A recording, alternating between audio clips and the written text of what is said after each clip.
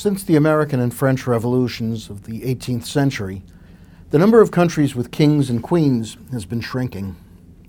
The number of countries where royalty actually rules has shrunk even faster.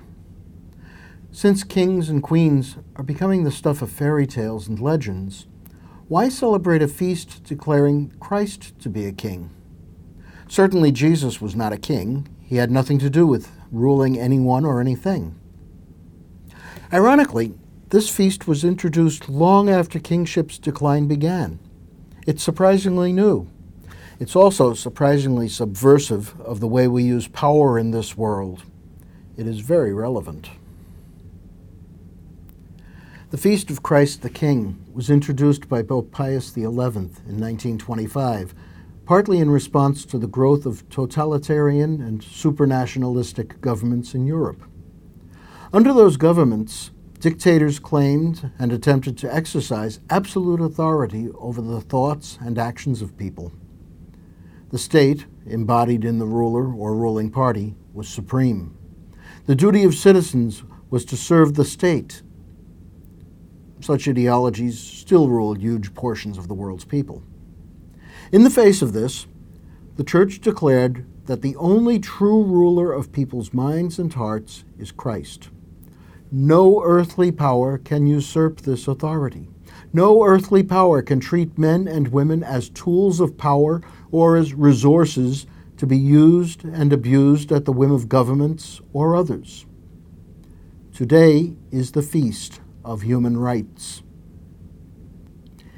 It's easy to point out examples in the political realm where individuals are trampled so that others may usurp God's rule over creation. But it's not just politicians who must recognize that Christ is king. Where else can we see situations in which the powerful lord it over others?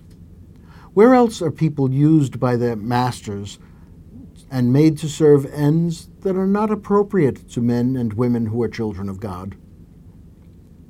Certainly the business world falls into the trap. Some enterprises even talk openly about human resource management, as if people were merely assets like machinery or a pile of coal.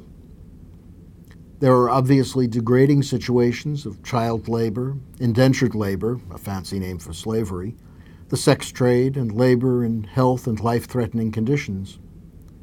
But men and women who sit at desks and make international phone calls can also be treated as if their sole value were in their usefulness to a corporation and its aims. Even families are challenged by today's feast. We may not even have to leave our own homes to see families that suffer under the dominance of an absolute monarch who may masquerade as a father, a mother, an aunt, an uncle, or even a child.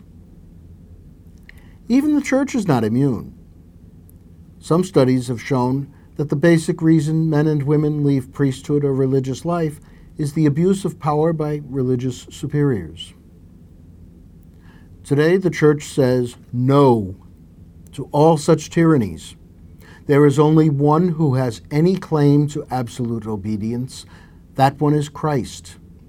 Anyone else who claims such power is a usurper. Why is that? Isn't it enough to grant that Christ is king in heaven? Isn't his claim to rule on earth meddling in internal affairs? However, in the incarnation, Christ has become a citizen of the world. For this king, there are no foreign relations. We are images and heirs of God. We are the princes and princesses of Christ the King. Each of us, without exception, has a dignity that cannot be subordinated to any person, ideology, or worldly desire.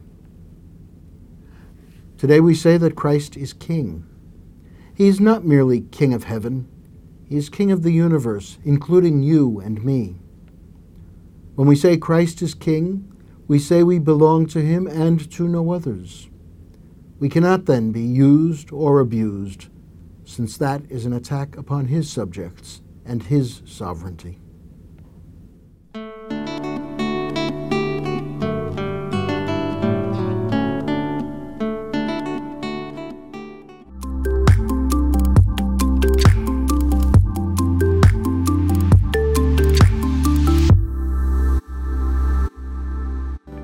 Union of Catholic Asian News is the leading independent Catholic news source from Asia.